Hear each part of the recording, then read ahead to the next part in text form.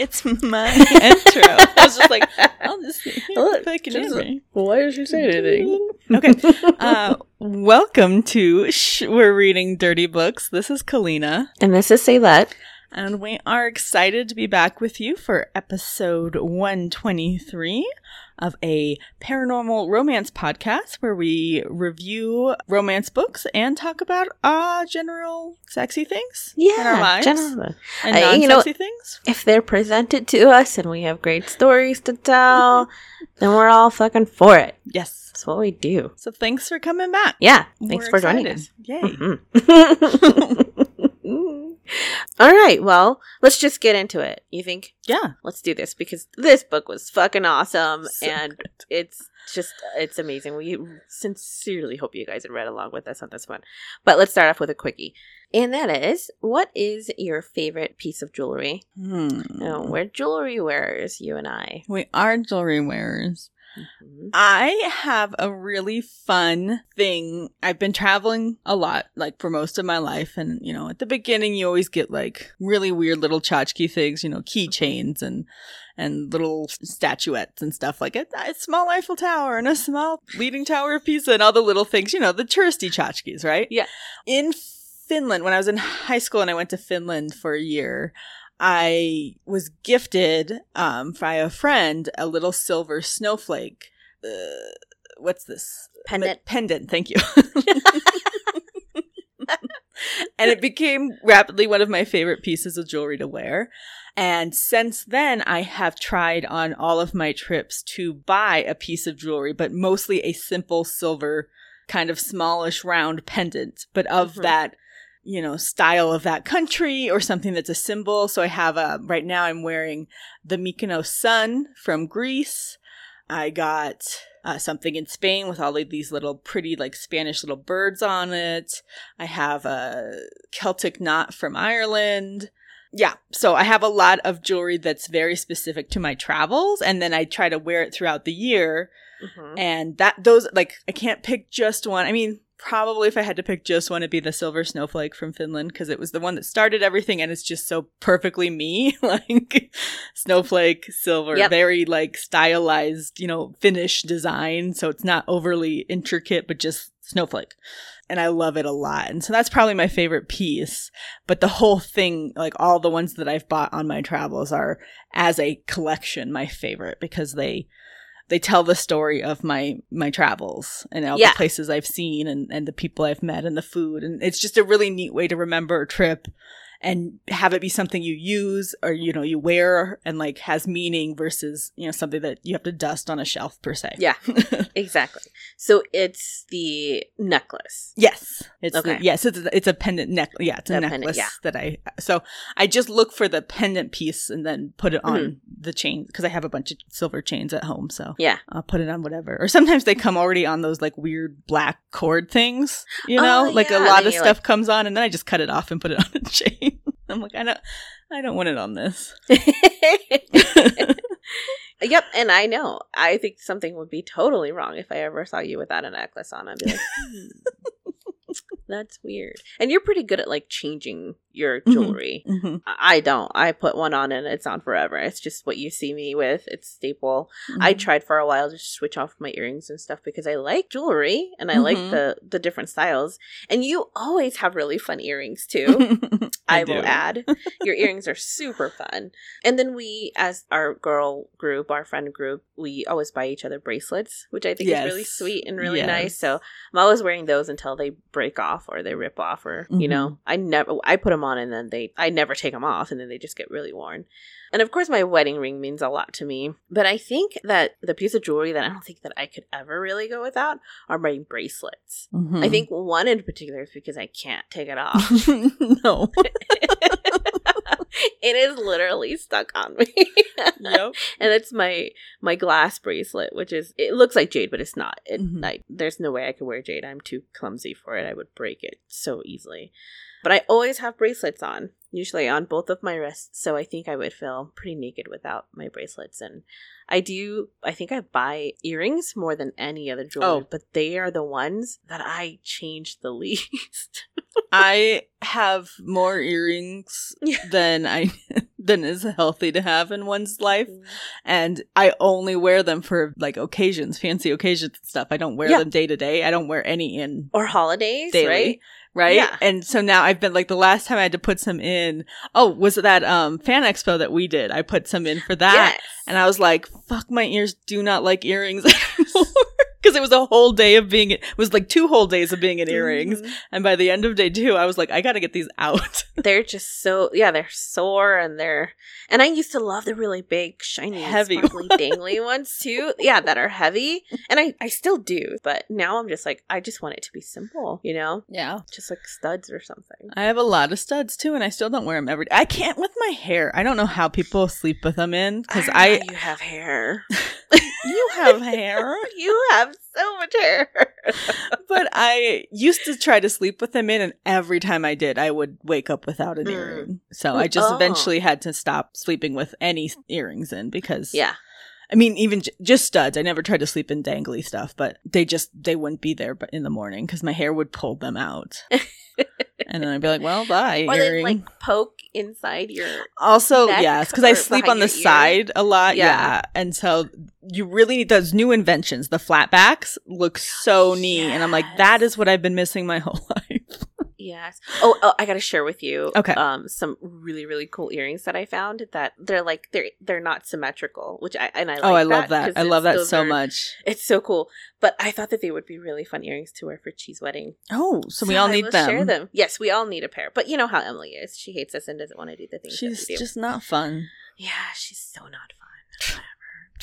But anyway, that's a little bit of an attribute to the book that we read today. And sure. So we read The Vow by Danica Dark, narrated by Nicole Poole. This is book 1 of the Black Arrowhead series. Mm-hmm. Just prefacing this shit with like one of the best books. Oh my god, this book so much. I have a hard time thinking back to the last book I felt this way about that we've read for the podcast, because I was instantly like, I am just fucking in love with this whole book, like all of it from top to bottom.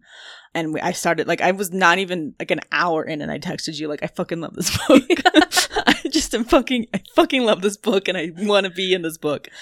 And it just got better from there, so. Yeah, and I wanted to do the same thing too, but I think I had started it before you, and I didn't know how far you'd been in, if you'd even started it, so I just didn't say anything and started writing notes, and I was just like, oh my god, I can't wait till she starts it. And then you said that you really love this book. I was like, yes, this book's so good. So good. So, just first, because part of the reason that we picked it, this is November, everyone who's listening to this, well, obviously, you can listen to it whenever you want after it comes out, but it came on out. Its release date. Its release date is November, which is part of Native History Month. And it's harder, one of the history months, for me to try to find books that kind of fit into that culture. I've struggled a bit with it, but this book has Native elements in it. Danica is clear at the end of the book that this is all fictional. It's a fictional shifter tribe that she has made that lives in Oklahoma. It's not based on any real tribal, customs or tribal history, but, she took elements of Native ideas, Native histories, Native stories from that area of Oklahoma to kind of weave into this book. So the characters are Native, which is fun because we have had very little of that in the books we read, but it's not based on any specific tribe or specific history. So I don't want to claim that it is. She doesn't claim it is. So it's not. Just keep in mind, it's a fiction. They're shifters. They're a bunch of wolf shifters. Yeah.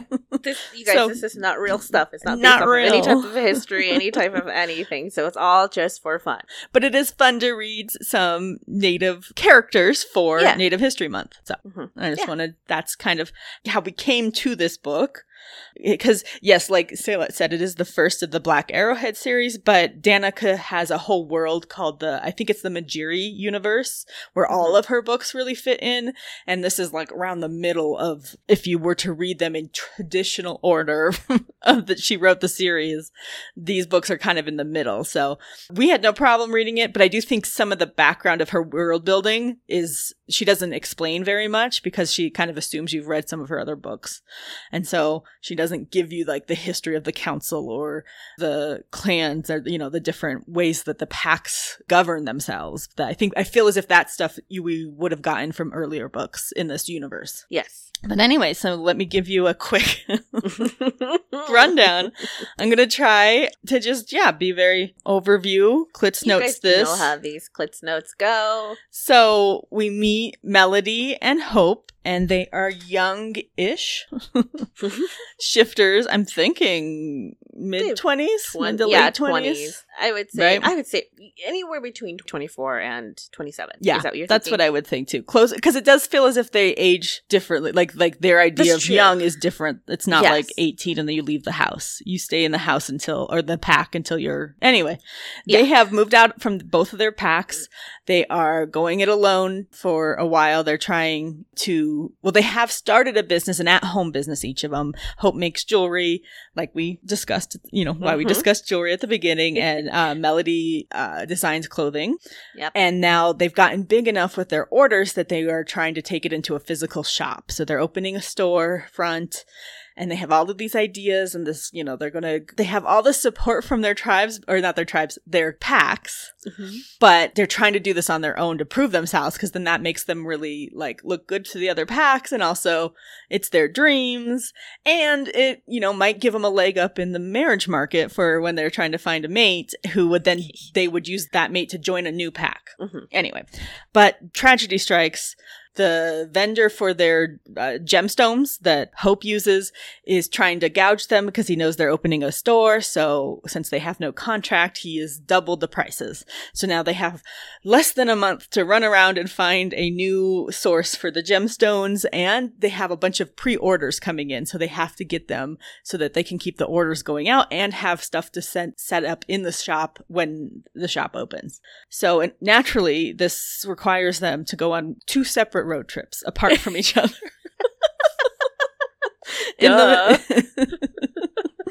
Because one of them is to Oklahoma, and Hope's family won't let her go there because her great-grandfather lived there and he was a bad guy or something. I don't know.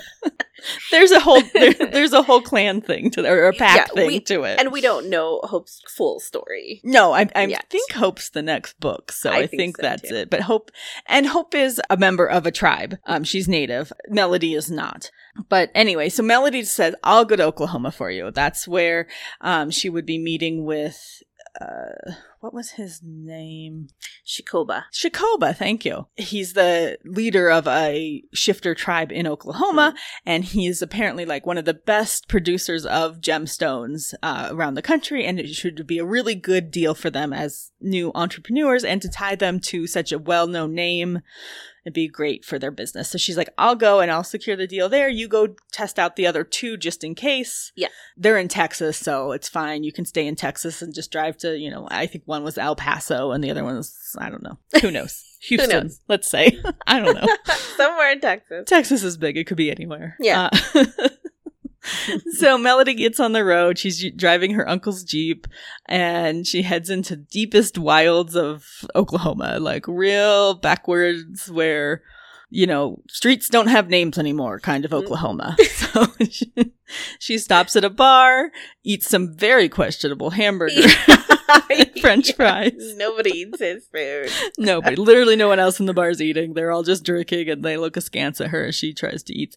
She sees Hope's older brother, Lakota, who she hasn't seen in a very long time. She's just learned that he's acting. His job is to be a bounty hunter for the council, and that means he's undercover all the time. He's trying to, you know, infiltrate different groups and catch criminals. So she's trying really hard not to blow his cover, so she pretends not to know him. She's like, oh, I don't know you. And then she goes off to her meeting with Shakoba. He's very gracious, but he will not work with her because she is a white woman and he only works with tribes. And she's like, but my partner, you know, belongs to the tribe, and you know her, you know her family. You know, he mentions all this, and he's like, yeah, but you're the one that showed up, so no deal. We have trust issues.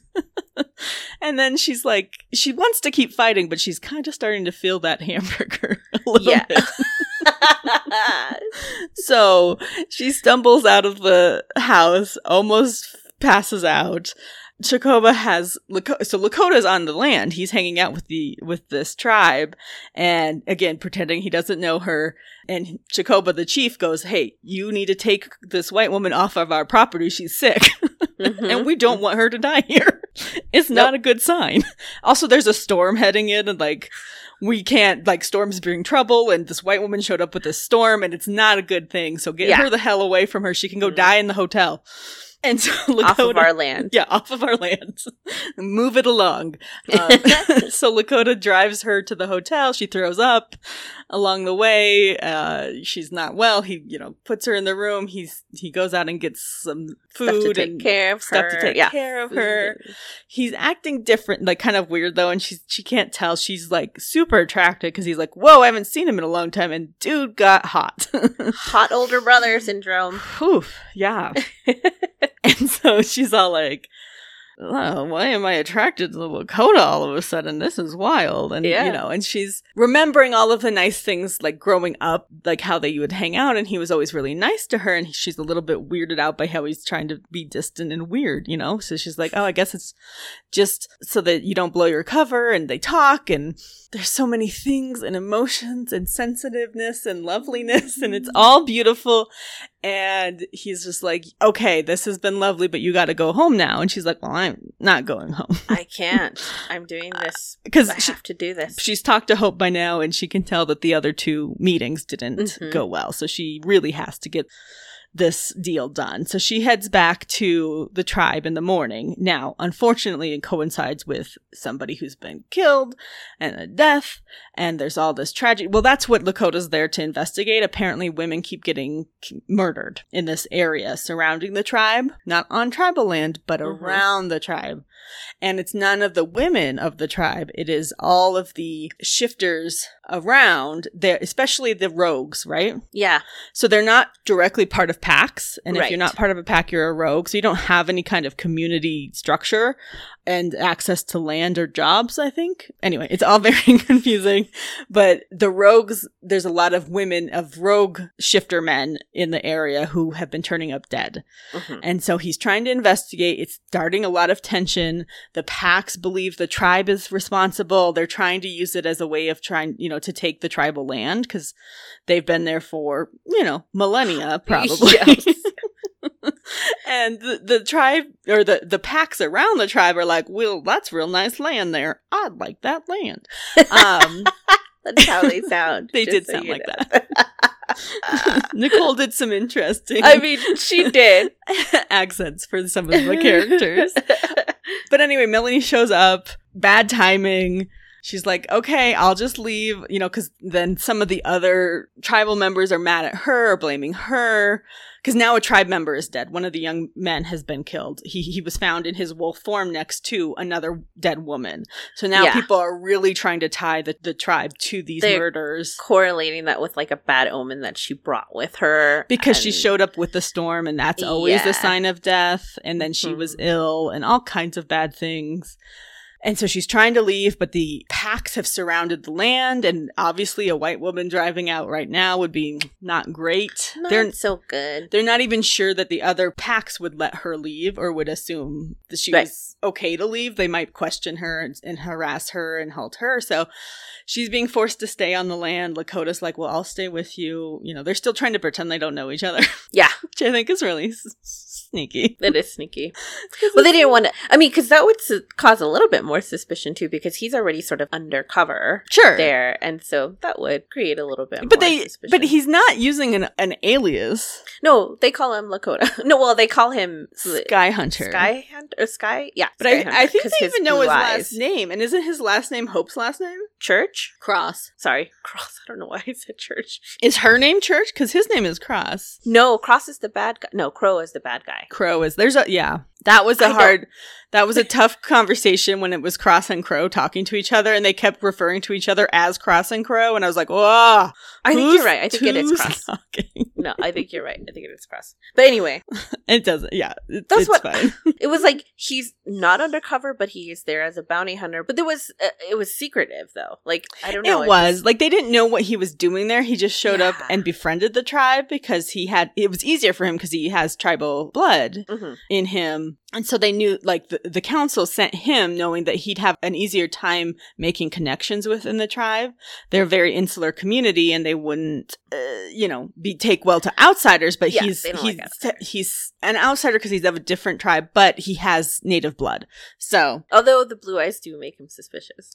Yes, he has blue eyes, which shows that he's only half blood. So people are not, the tribe are still skeptical of him. But anyway, I'm not going to go into all the things that happen, but they have a lot of, she actually starts helping with the investigation because she's super smart. Like, she keeps asking, like, really intelligent questions. The right questions. Like, such good questions. She's like, well, if they think he did it, then where is his clothes? Why not this? Then what?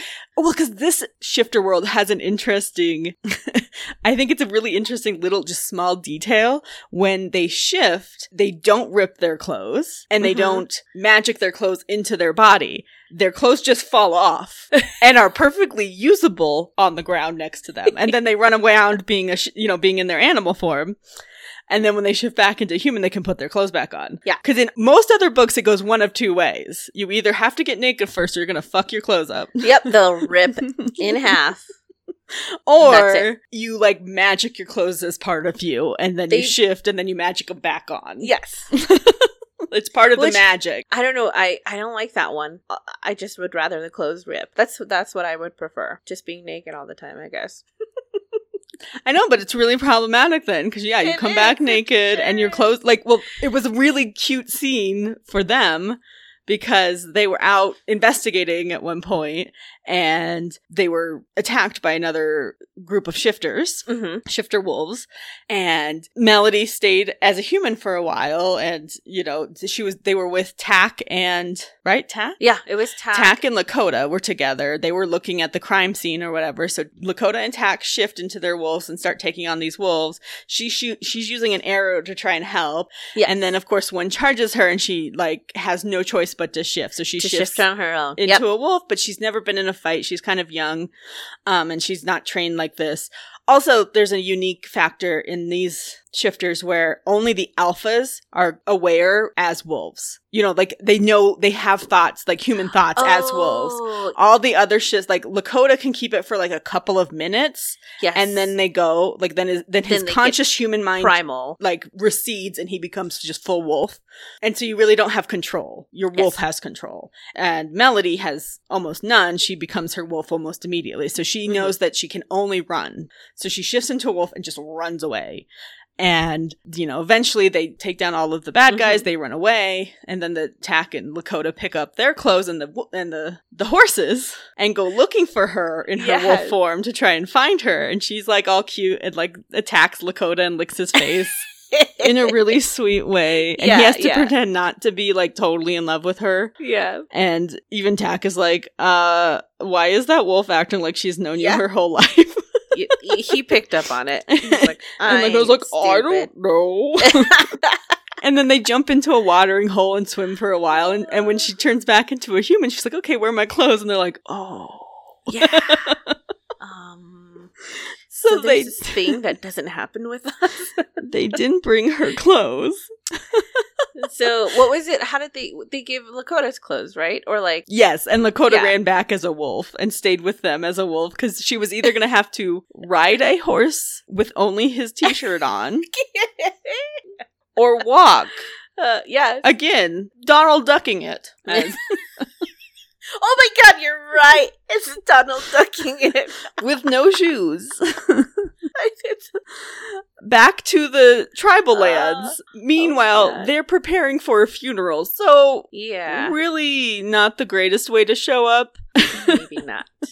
Yeah, she was like, no, I'm not riding a horse with no pants on.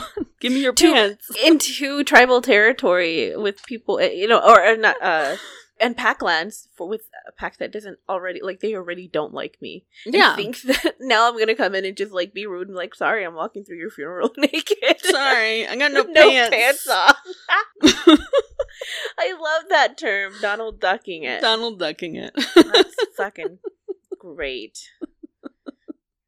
I mean, Mickey Mouse is one thing, but Donald Duck, I love that. But yeah, so, oh god, it's just so cute. And so then they're back on the land and they put her in the heat house So this is a special house on land where the women can go when they're in heat and don't want to be bothered by men. Mm-hmm.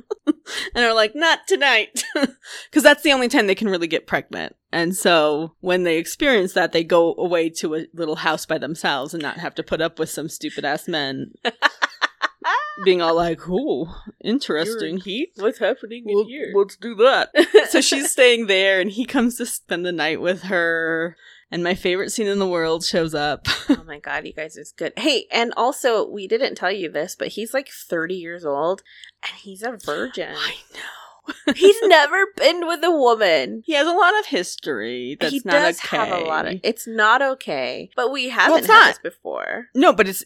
I cannot... I feel as like we did have one, and we were like, oh my god, and then we forgot about it, and so now we're acting like it's never happened before. No, I don't think we have. No, now that we say it aloud in our podcast, I know we've had it happen once before, and we were both like, "Oh my god, the guy's a virgin." I thought we had like almost. He was like 19 or something. I think he was like an alien or something. Oh no, wouldn't it have been? No. What would it have been? Never mind. Oh, I'm never gonna. Are you talking about one of Zoe's books? No, but it's not because he was a sex slave. So right. Oh, that's not the same. It's not. But anyway, I was thinking. Yeah. Anyway, somebody like who's that guy that showed up on the planet unexpectedly? What was that? Anyway, I'm not going to think of it, so I need to stop pretending like I'm going to because we've got 6 years basically worth or 5 years worth of books. I can't do it. Please don't make me do it. But anyway, he's there to watch after her because he's also not allowed to go to the funeral, right? Isn't that what? Yeah. They're not allowed because they're not part of the tribe, and the belief system is the spirit would get confused if outsiders, strangers were there at the funeral and would maybe stay. And the whole point is to let the spirit leave. So he's like, he's hanging out with her. He's explained to her in the beginning, like in the first hotel scene, where there's no sex, but there's a hot kiss, and then there's just a really sweet emotional moment where he's adopted. So he's Hope's half brother, and he was put up for adoption when he was born, and he was adopted to a family of, were they jaguars or they were cats? They're not wolves. They were cats. I don't remember what they Panthers? were. I don't know. Maybe panthers. And he grew up with them like very far away, like halfway across the country. And he did come back and he met his birth family at some point. Well, his birth mom. And it turns out when he was old enough, he found out the true story of his birth. And it is that he's the product of a rape, which is very upsetting. Also, his bio father was a beta of the tribe. Or of the pack. I keep using those words like they're interchangeable. Yeah. They are not interchangeable. Of the wolf pack. And the beta shouldn't, like he abused his power. Yeah, like and took he's advantage. Second in command, and you have power over the pack members, and to have done a violent act like that towards one of the pack members is very upsetting, like unconscionable in their group. And so he's always lived with the idea that he has that in his blood. Yeah. So he's afraid of it. So he won't get comfortable with any women. And she's like, buddy, no. She's like, just promise me you'll have sex. Yeah. She's like, hold on. Okay. Wait a minute.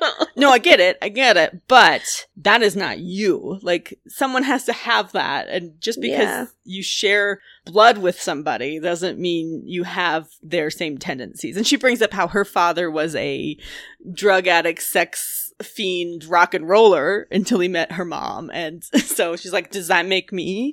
And then he kind of looked at her weird because she's had sex, and he kind of... and then he started questioning her sexual partners. Yeah. Like, he was getting into it, and it's like, buddy, wait a minute. But she did help him because she's like, well, let's sleep together. Not sex, but you just sleep with me tonight. Let's fall asleep together. And they did have a cute little cuddle session. And it'll prove that you can be with a woman and not aggressive and not attack her. And so he slept with her. And at first he was all stiff with his hands to himself, like laying there just like a board. And then eventually in the morning he woke up with his arms around her. And he was like, oh my God. So obviously she helped him there, and his wolf is telling him, this is our person. Yeah. This is our wolf. This is my wolf likes this lady. Yes. Mm-hmm. So he's trying to listen to that, but also not listen to it because it's Melody. It's, he grew up with her. It's they Hope's did know friend. each other when they were younger, and I mean, but he even said he was just like, you've grown up. You're a woman now, and you're beautiful. And I think they mentioned that this is the first time they've met since she's gone through her first change. Because you don't go through your change until late teens, early 20s. And once you do that, you're full-blown shifter adult, basically. Yeah. And so he wouldn't have seen her as an adult until this is the first time. She would have still been a child, essentially. Even if she was like 19, he would have still seen her as a child because she hadn't shifted yet. Yeah. So, but anyway, so then they see each other naked at the swimming hole. Yeah. And they have really cute moments, and he has to run back as a wolf, and then they're sitting in the house and they're eating pie, and it falls on his chest. And she kisses it off. And he's like, do that again. Okay, and he said, okay. It's chapter 12, the very end of chapter 12, and it goes into chapter 13. And anyone who hasn't read or listened to it, please do so. It's so fucking good. You guys, oh my God. I'm not too big of a fan of food scenes because I feel sticky after I read them, but Jesus Christ, this was it was just the two peaches that fell on his chest. There was no more food play. It was just that. It wasn't That's true. like, it really was just that. It wasn't like more got involved. So it was very benign food play, but it was so hot. And then they had such a good sex because you could tell he's still a little worried, but he's really, really wanting to have sex with her, and he likes her, and he's explaining it the whole time where he's just like, I don't want to just like have sex with any person. Yeah. And he's already told her, that he's like, I like you and I think you're beautiful. I don't look at you just like my little sister's best friend. That's not where I'm at right now. So it's taking me a lot to really consider this, and I want to do this with you. And so it's always that like undertone of, is this love? Is this more than just sex? And yes, she's like totally into it, but she's like keeps trying to pretend like it's not. Like, we live two different lives, and you'll go off and find someone to marry, and you're gonna have lots of sex with her. And she's like, I don't women want after me. I want you to experience more, and all kinds of things. And like, they're just so cute, and I just love it. Oh, it's such a good scene. It's such a good scene. Now, we don't get any like any oral or anything, so there's we gotta start off slow. It's his first sex scene. Well, and he is just like, I don't know how long I'm gonna, like, this is so new, like, I don't know how to do any of this kind of stuff, and she's really good with him, and she guides him and helps him. There's even one point where she's like, are you sure you don't know what you're doing? Because you are doing it very well for someone who does not know what they're doing. The description, when you guys go back and listen or read the like nipple play and the breast play, and that it's so good, so sensual. It's twinging. It's so fucking good. Yeah. Well, and like even the part where, he's constantly putting her like on top and in control because he's still kind of afraid of himself. And she's like, I gotta fix this. And so she does the one thing her mom told her when she hit a certain age in shifter bars, never bend over. Yes. Like, and don't turn your back to men because it's submissive, right? And it gets their fucking animal up, right? Yeah. Mm-hmm. It's the back. And so she immediately like turns around and like gets on his lap backwards and is like shows him like, I trust you, like this is my back, like there's nothing more submissive, like more trusting than that in the shifter world. And so and he's just like, oh shit. Yeah, and then he fucking pounds the shit out of her from behind. Oh my God, Jesus Christ, this is so good. It's such a good scene. I'm so glad that you said, what was that again? 12? It starts in 12, that's at the end of 12, and then the whole of 13 is sex. Yes. I'm never good at that because I get so like engrossed in it that I forget. This was so good that I like made sure I noted it down on a piece of paper. I was like, 12, 13, I need to know this. Good. I need to be able to share the exact chapters with people because it's so fucking good. And then of course I'm thinking like, and it is one of the times where I think it's really funny because in every shifter book, the number one thing is how good their scent is, how good they are at smelling, right? They know everything because of their smell. no one in the tribe fucking says word one the next morning. And like one of the brothers or something comes to the house and thinks that Lakota will be there and he's not, the heat house, and just runs into Melody and is like, oh, you can go. You know, it's okay. You can leave. And and they don't say like, oh, you guys had sex last night, which every shifter book, they always comment like, I can tell you just had sex. And I'm like, they're like, so I'm actually happy they didn't, because sometimes just because you can smell something, don't say something. You don't have to. It's impolite. Mention it. We don't all have to bring it up. You know? I noticed that too. There are lots of different like typical quirks that happens in shifter books. That doesn't happen in this one, which I really appreciate. Although I also was thinking, I was like, is it rude to have sex in the heat house? Because I was more concerned that it was the next funeral. Well, the funeral too. The whole tribe's at a funeral. I feel like that was probably impolite. That was what I was thinking. But then I was like, the poor next tribe lady who wants to go stay the night in the heat house is going to be like, it smells like fucking sex in here. The sex. And then she's going to be like, God damn it. I came in here to escape this. I just wanted to get away. And now this is sending my hormones into overdrive. That's funny. Yeah, you're right. I didn't even think about that. It's like defiling the heat house. Don't do that. This is supposed to be a sanctuary for meditation. And to not think about sex. But it was so sexy. And then I don't really know how the rest of it came about. Well, they have sex again in the... Well, yeah, but there was some agreement. Okay, so like the chieftain of the tribe he lied to... Okay, I'm glad you're bringing this up because this is the part that... Okay, no, I figured it out. Why does it need to happen? Here we go. Okay. The council shows up. Yes. And is like, you've got to turn over, if you know who it is, you got to turn over who is the murderer. We think it's one of the tribal members. They think it's Tak, who is his son. Shikoba's son. They have some evidence. They indicate what it is. And they're like, just get ahead of it. Turn him over. We'll know that you guys are, don't want murders either. Otherwise, you're harboring a murder and we'll take your land. Like, yes. And then they see Melody standing there because she was trying to get her keys and go home. Yes.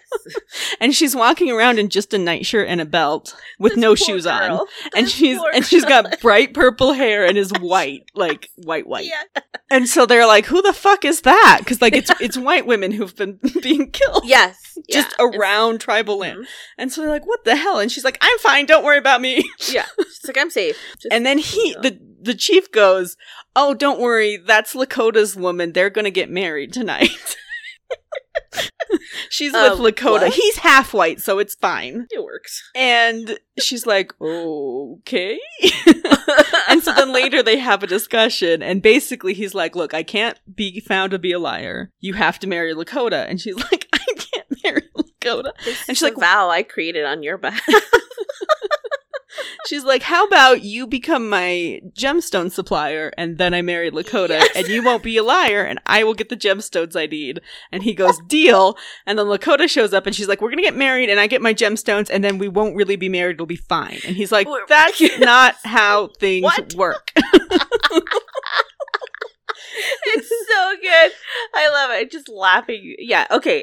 That's what that whole thing was. And I was just like, why did that have to happen? Yeah, that's why. Because because I was like, this didn't make sense. Wait, how did that even happen? Yeah. So that's why he's investigating. He's off investigating. He's trying to get to the bottom of it, of the crimes. And he shows back up and is blindsided by the fact that he's got to get married. Tonight. Lakota's like, oh, okay. And you can tell he doesn't want to because he's like, she's being very blasé about how it won't be real. Because because my pack isn't here to witness it, it's not real in their eyes. It won't matter. Show. It'll be for show. I'll leave. You can stay and do your job. But for him, it's all feelers. And he's like, but I feel like this. And the tribe keeps saying like, oh no. When we bind people spiritually, their wolves will be bound forever. Yeah, she was very adamant. And she's like, whatever, I don't believe in that shit. No. fated mate thing happening here. Which I guess they weren't, but I don't know. They never used those words, but I feel as if in a different book it would have been considered, because the way they talked about how the wolves knew each other. The inner wolves felt it. Yeah, for sure. So they prepare to get married? Yeah, they have a sex in a hot tub. They do. Yeah, so it's almost like a pool, a bath, a big giant bathtub. It's a big giant bath, and so it's like a pre-ceremony where they put which I think it's a bad idea, because I mean, whatever, consummation happens, but still, like before the wedding. Yeah, like right you're before not the wedding. It's allowed to see each other before the wedding, but keep them separated. They were like, no, both of you go take a bath together. It'll be fine. Which, I mean, I'm totally all for it. I love that idea. I don't believe in not seeing each other, or like those crazy traditions that happen about the reveal and all of that. I know. Shit. I don't like any of that stuff. Bullshit. But that's when the second sex scene happens, is when they're in the...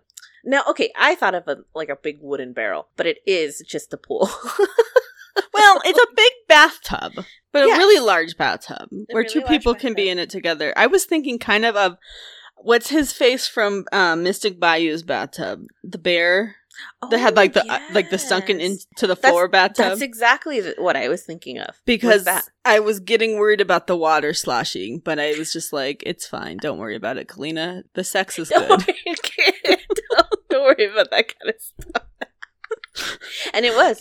Well, I appreciated it because Melody was concerned about it as well. Yes. She was like, oh, the water. And then she's like, I don't care anymore. I don't care about the water. No. But there was a moment where she was like trying to keep it from being too splashy, and then she just let it go and was like, let's just fuck. Well, whatever.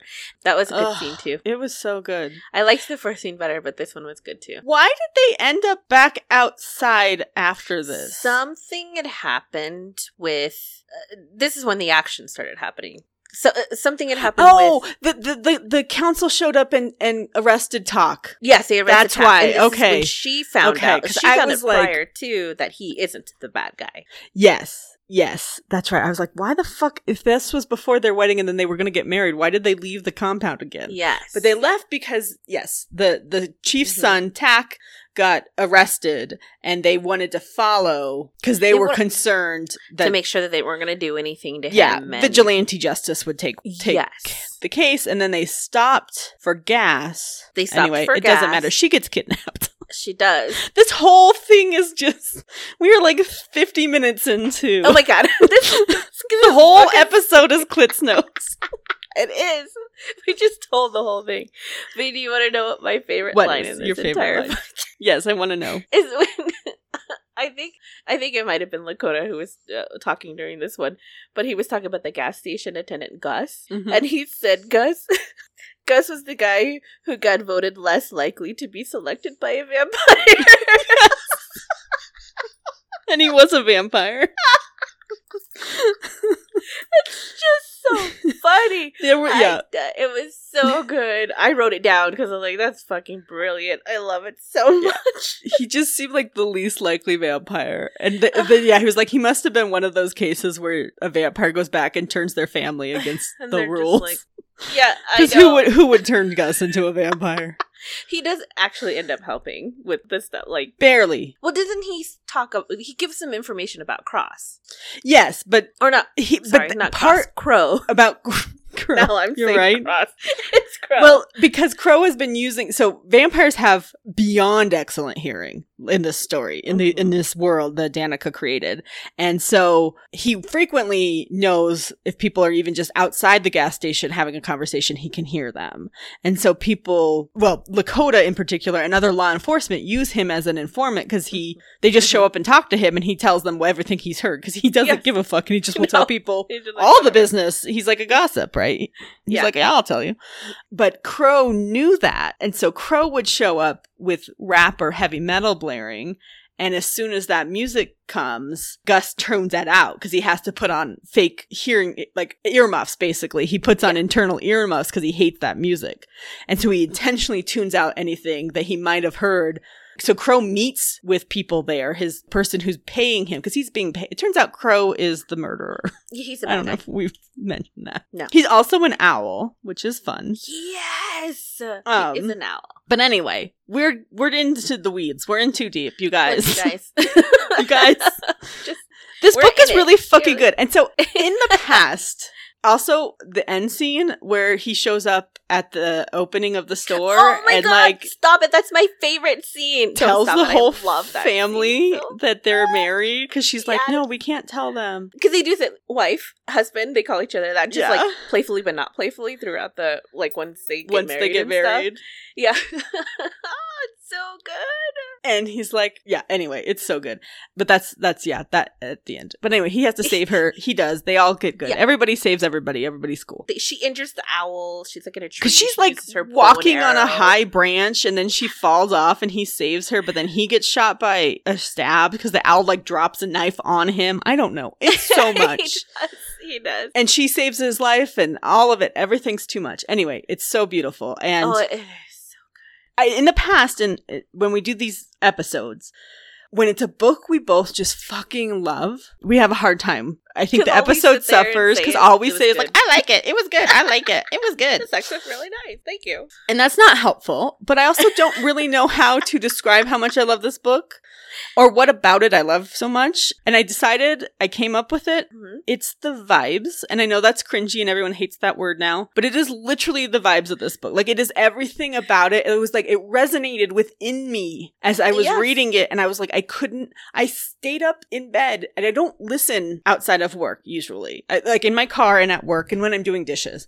But usually if I'm at home, I read regular books, like with my eyeballs. Because I, can. Whereas at work, I have to do work, so I have to Mhm. listen with my earballs. But I sat there in bed doing Yeah. nothing but listening to this book because I was so in love with this book. And I was like, I gotta listen to this book. And then I was like, I was gonna stay up all night doing that. And I was like, no, go to sleep. Figure it out in the morning. I like that you say vibe. I know that you're saying that that's like generic, or people may think that's generic or whatever. You should see my review on this on Goodreads. All I put was, it's good, go read it. Like, literally, I know. 2 sentences. You can't describe it unless you immerse yourself into it, which is exactly what this book does. And I think it's a combination, obviously, with Danica's writing, the story, the characters and the world that's built. And I actually really liked Nicole. She did a pretty Oh, Nicole sexy did Lakota. fantastic. Oh Yeah. my God, it was good. You could tell the difference between all of their voices. Like, Oh, even, yeah. like Crow's voice, you knew when it was Crow when the Sure. bad guy was in, and between Lakota and even between Tak and Shakoba and all. Like, you could tell the difference between. You could even tell the difference between Hope and Melody. Mm-hmm. Mm-hmm. And they had phone conversations back Yeah. and forth, and that was like, that's hard to do. It is. Yes, it's everything. It's all of that. I had it, and then I forgot about it. Sorry. No, it's not your fault. What was I going to say? But yeah, it's just... Oh, that's what I was going to say. I forgot. Typically, in real life, I don't find the body type that they describe Lakota as very attractive. He's not the thing I go for, right? Okay. Mhm. And this book had me so fucking hot for him.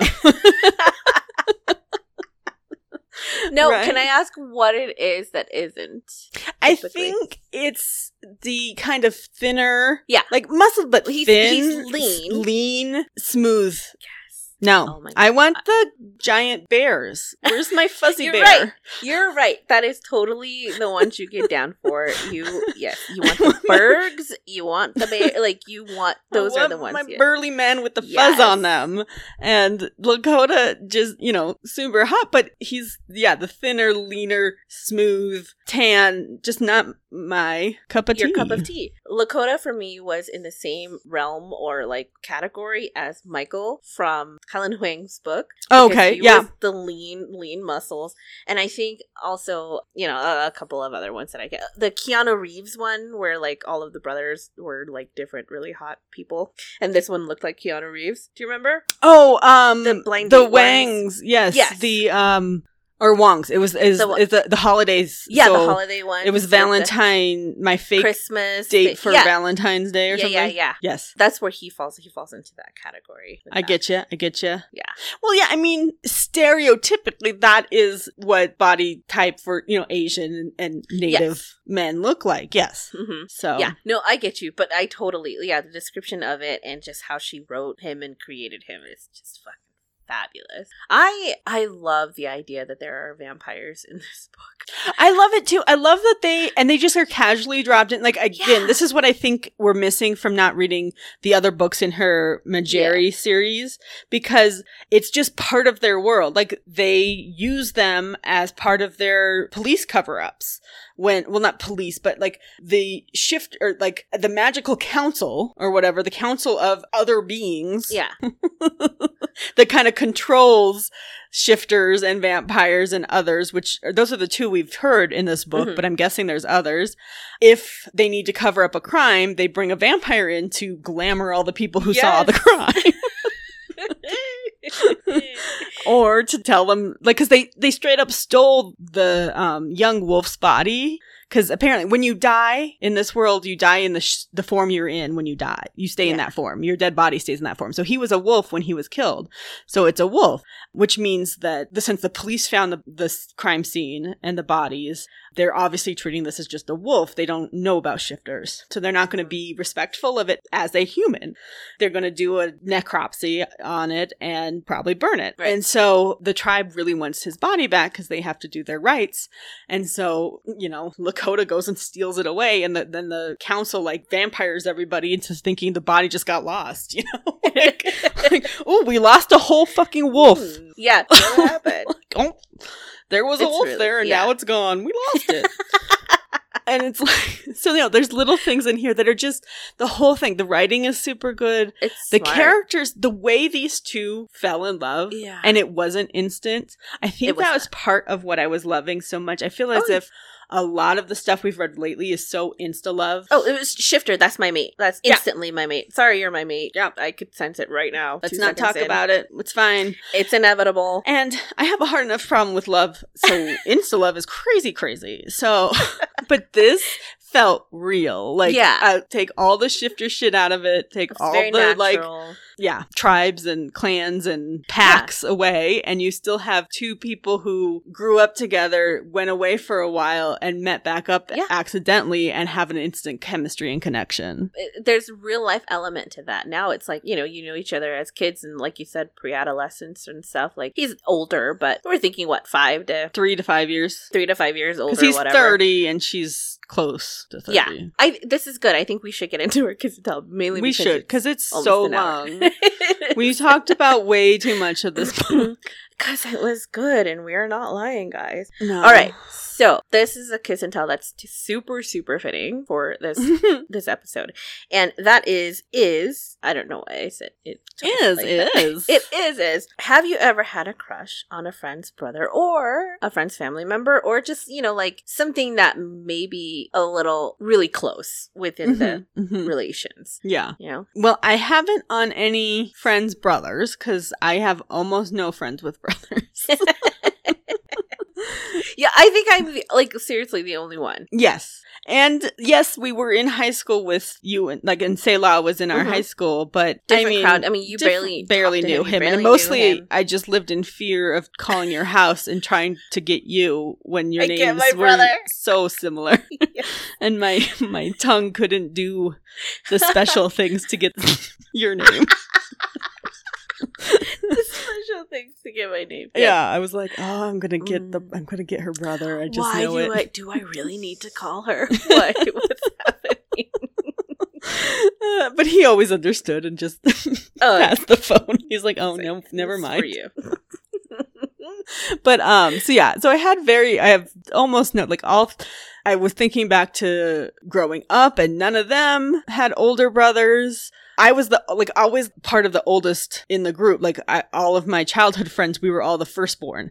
Mm-hmm. So all of the siblings were younger, and that's not attractive when you're, 14. That would be like an 11-year-old, and you're like, no. I didn't know anyone with like a, you know, an older teen brother. Mm-hmm. In high school, nope. In college, nope. All just girls. And if they had siblings at all, I mean, I just didn't know any. So it didn't happen a lot. The only thing I could come up with, and we talked about this because it's kind of counts, is when I was in high school. I don't remember the exact year. It might have been middle school into high school. It might have been that year. Transition to like 14-ish, I would say. Mm-hmm. My uncle was married to a woman who had 2 teenage sons.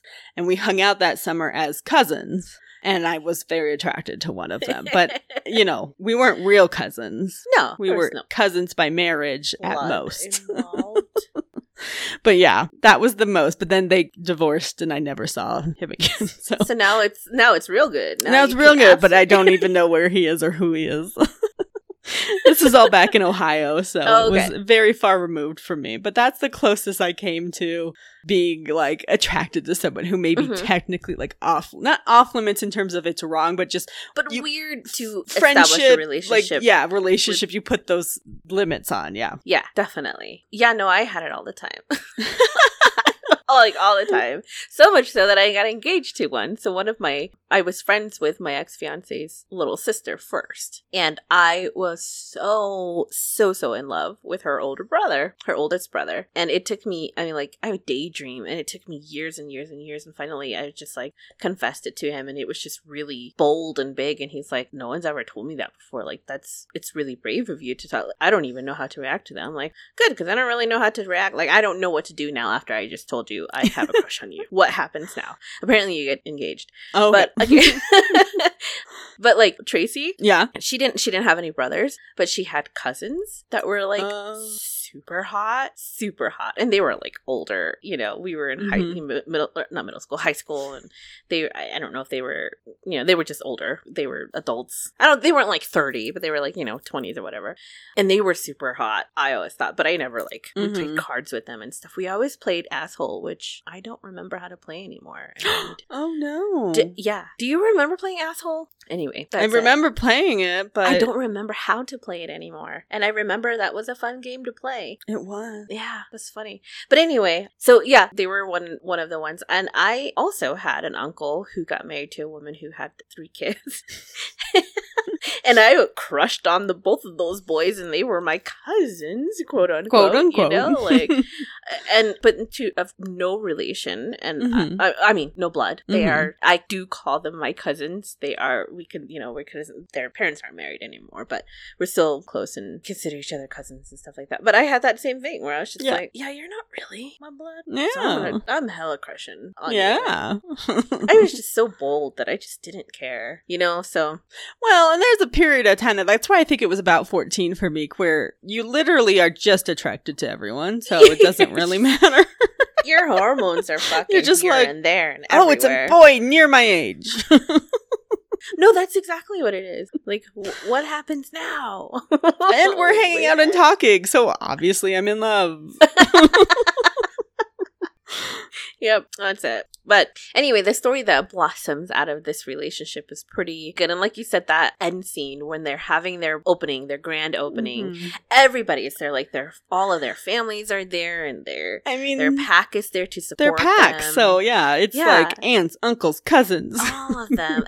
And Melody has twin younger brothers that are the alpha of their packs, right? And so they are alphas. They don't have a pack yet. Neither one of them have a pack. They have to make their own packs. They have them. That's right. I'm sorry. Yes, because they don't take over. Alphas don't take over a pack. They make their own and go their own. And it's really rare to have 2 alphas and they're twins, and so like it's just a thing. But they still have the alpha vibes, even though they aren't technically of a tribe or of a pack yet. They just they're young because they're younger than her. But they both were all like up in arms about. Like we're gonna have to kill him. It's just so good because he comes in and she's like, oh shit, things are gonna get weird. How do I react? And she behaves so bizarrely.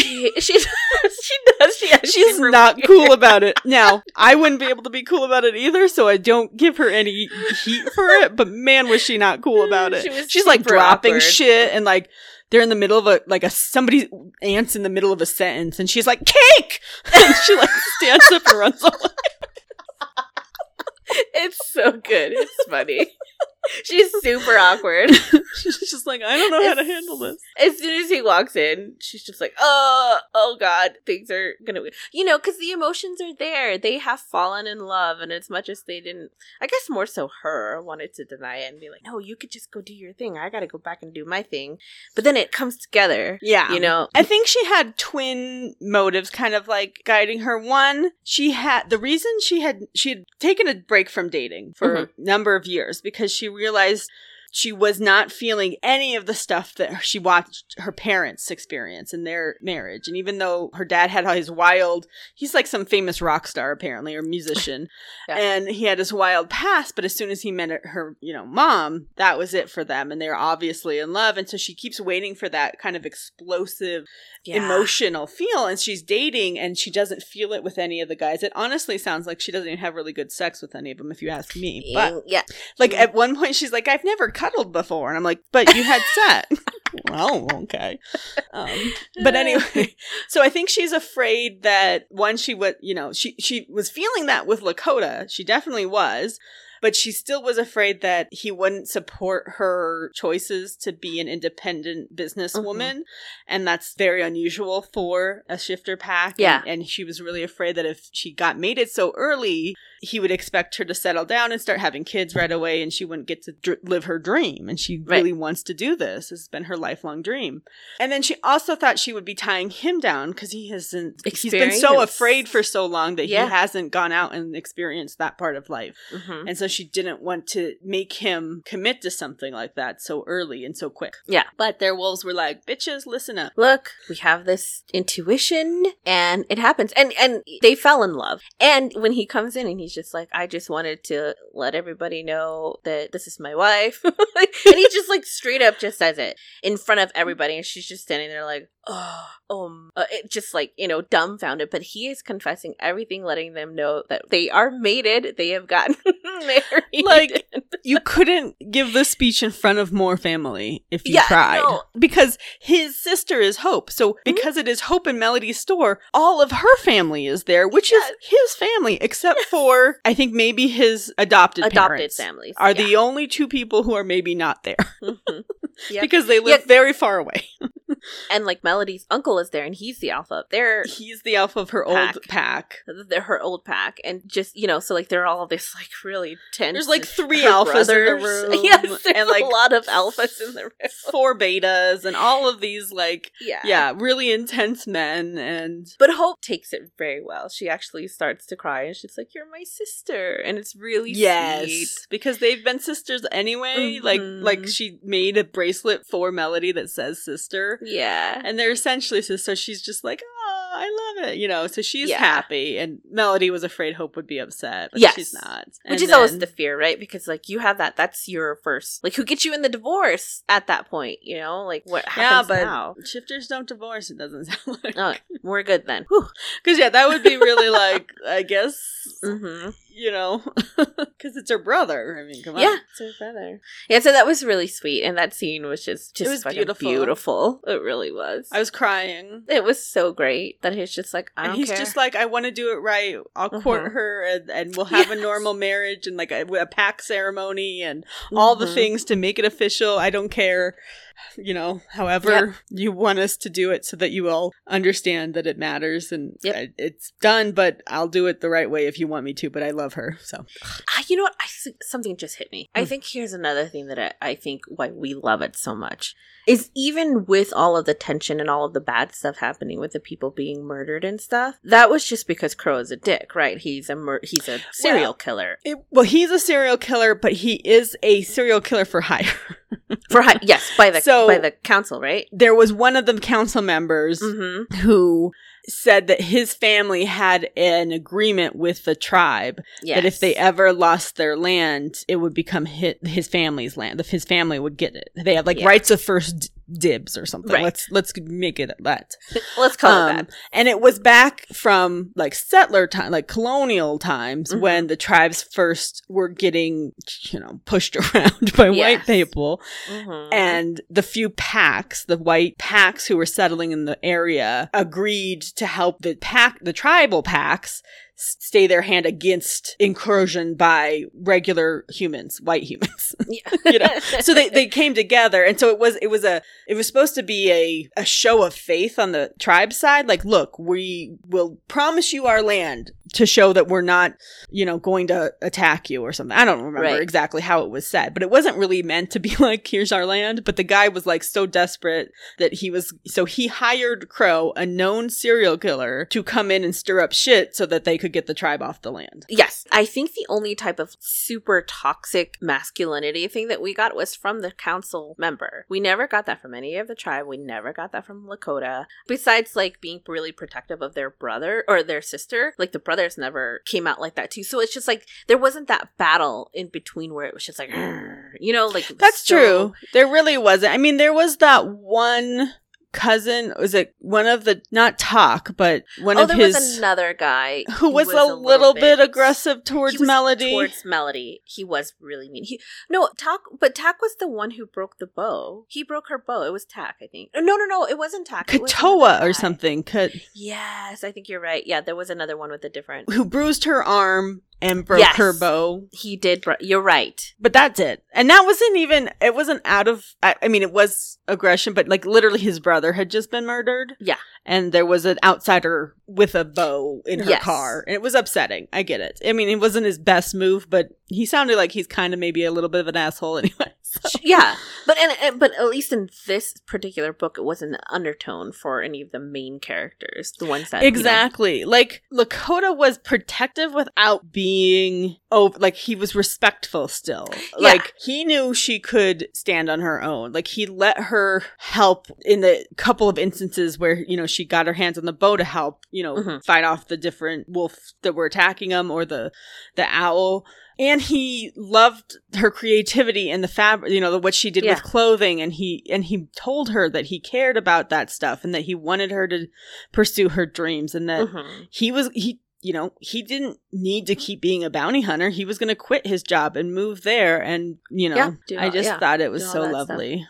It was. It really was. And I think that really sets the tone for the book, too. I think that vibe alone, like, I think you totally fucking nailed it, where you're just like, it's the vibe, it's the good feel, it's the immersion, it's all of that stuff for us to, like, really get into the book. And it's hard for us when it's just our internal struggles with trying to handle the very overt masculinity and jealousy and all of that. It's too much. And that wasn't here in...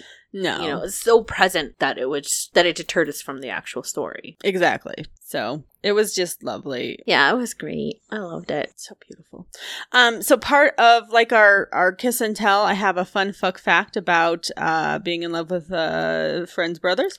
So it's from a website called lovedivani.com, and it's signs your best friend's brother likes you, 19 not so obvious signs. And this is by Michelle Devani, who runs the website. And she posted it June 15th of 2022.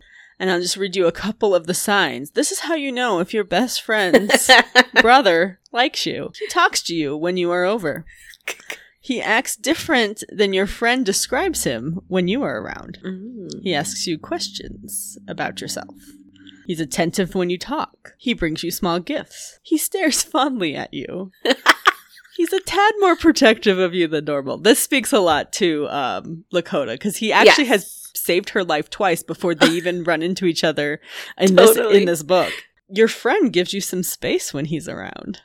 Oh. That means your friend knows too and isn't in on it. Yeah. Your friend talks him up to you. Wow. And he asks for your Instagram handle. That's it. Nail in the coffin right there. Oh my god, that's funny. Then there's more. I'm not going to read them all, but yes. Those are good. Just in case anyone's really concerned about... if you don't think Jimmy loves you... Being Jimmy attracted to your friend's brother. Yeah. This website will tell you how you know. How you know. So good. I love it. That one's fun. Awesome. All right. I think we need to rate and then move on. Yeah, let's do this. We'll just sit here forever. We could talk about this book for a long time, but I really highly recommend it. Everybody needs to go read it. I mean, I think it's pretty obvious what we're going to say. The sex was good. We love the story. Oh, I thought the sex was super steamy. It was super. Oh my God. So Literally, like the second, like I didn't even know the pie scene was going to become the sex scene. Like I didn't think it was going to come that fast. I didn't think so either. I thought it was just going to be some more flirting, and then he was going to kind of, because it was the night of the funeral, and they're on their land. So I was like, okay, we're not going to have sex tonight. That's not going to happen because you could smell shit, and like you're having a very like intimate family ceremony for a loved one, and all of a sudden there's sex in the air. I would be fucking pissed. I know. If I was I know. Yeah. I was like, no, we're not going to have sex tonight. This will be just a nice, flirty scene. Yeah. And then. Or like a blowjob or like a little bit. Or a little touching, a little kissing and touching, right? Third base type of thing. And then, they both pull away and then later on they have sex. That was what I was thinking. So I was like, Stella, have you gotten to the pie scene? And you weren't as like, the pie scene. I wasn't, because I was just like, wait, the funeral scene? Because I couldn't, that's all I could think about was that. I was like, yes. But I hadn't gotten to the sex in that yet. I was just listening to her kiss, eat the peach off of his chest. And I was like, okay, I don't even need more. This is enough. I think maybe I caught on to that because you were like, just the pie scene. I was like, oh, she hasn't got through the whole thing yet. So then that's what I was like, the funeral? And then the very, the next step is sex. And I was like, the pie scene turned into sex scene. Okay. It totally did. And he was just like, let's do this. I want to do this. And she's like, okay, I'll be gentle. And then afterwards, oh my God. So they lay there and cuddle for a while, and she just is like, and he of course asks, because he's a little insecure, and he's like, is this how it always is? And she's like, she doesn't want to admit that she's never had sex like this before. So she just kind of shrugs or whatever. And they talk, and then he's like, he asked for a back rub. Because he did. Something had happened, and his shoulders hurt or something. I don't know. And so she was doing that, and he's like, we're in his head, so we're listening to the audio from his perspective, and he's all like, it was the best back rub of his life. And then he started getting aroused again, but he'd already done that with her, so he wanted to know her more personally. And so he spent the rest of the evening talking with her instead of having more sex. And he had boner, and he wanted to talk. I know. I love our super sexy books that are like 26 orgasms later. I love them. I do. But this was so fucking it was hot. So beautiful. It's so attractive. Like, you love him so much more because of that. It's like, what? And to have that inner dialogue be on his end, to be like obviously he was like, yeah, and I started getting aroused again, but we'd already done that, and I wanted to get to know her on a deeper level. And I was like, whoa. I know, right? You're just done. You're done. It was so beautiful. It was so good. Fucking good. Yeah. Okay. Thus, the book is a 10. Look. Just a straight 10. Look, you guys. It's a fucking 10. I don't know when the last book I gave a 10 was, but I love this book. It was Destiny. Oh, was it? Yeah. Just did. That was a few books ago, but, whatever. I think it was Destiny. I didn't write them down for that book, so I don't have them in the log. I think it was Fixing Destiny, which was just 2 episodes ago or something. Yeah, I wish I had written them down. You don't have them? Nope. I'm pretty sure we both gave it a 10. Because we just fucking loved Sarah's writing. I did love that writing. Yeah. That writing was fantastic. It was really good. And the story was really good. And it looks like I gave Wolf Gone Wild a 10 for sex and a 9 for the book. Oh, we gave Kiss Quotient 10s across the board. Okay, we've given some 10s out. We were real stingy with the 10s for a long time. And now we're just like, 10. We're just like, 10. All the books are 10. Sometimes we know, you guys... Look, just fucking listen, you guys will understand exactly. We are over an hour in, and we are still talking about this. It's really enjoyed this book. Yeah, absolutely. And I don't know why you guys haven't read it yet. It's crazy. Yeah. So, yeah. All right, guys. Enough about this book. Go read it. Go listen to it. It's fantabulous. For our next book, we are going to be reading Rejected by Jamin Eve. It's narrated by Michelle Sparks and Noel? I Harrison. don't know. Some people say it differently. Noel. I hear Noel. I hear Noel. It's different. Harrison. And guys, this was actually recommended by one of our listeners. Her name is Kara. So Kara, thank you so much. We can't wait to get into this. This looks like a really cool series. Yes. And reading into it. And actually, just for some extra fun facts, is Jamin Eve is the author behind the animated series.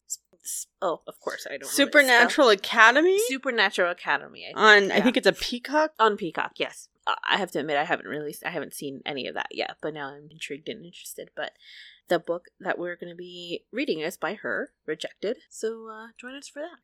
Yes. And in the meantime, if you too would like to recommend a book to us, like Kara did, you can reach us on Facebook, Instagram, Twitter. We are Dirty Books on all of those social media platforms, and hopefully our TikTok is active again. I keep going to promise said that for a while. I haven't said it for a while, but now I'm saying it again. So you guys should be seeing it. But that is Dirty Books with 3 H's, or you can email us directly at dirtybooks@gmail.com. And you can visit us at our website at dirtybooks.com and most places that you could find podcasts. If you can go rate, review, subscribe, that'd be great. And like Kara did, contact us, give us some suggestions, have a conversation. We're happy to do that with you guys. So again, Kara, thank you so much. And Jim Townsend, thank you for your music. We love it so much. With that, we'll say goodnight. This is Saylet. And this is Kalina. And we'll see you later. Bye-bye. Yeah, you've been listening to Reading Dirty Books with Kalina and Saylet. Be sure to tune into the next episode. Get some more of your dirty books read to you. And if you're listening on a format that allows you to give a rating, please do that for them.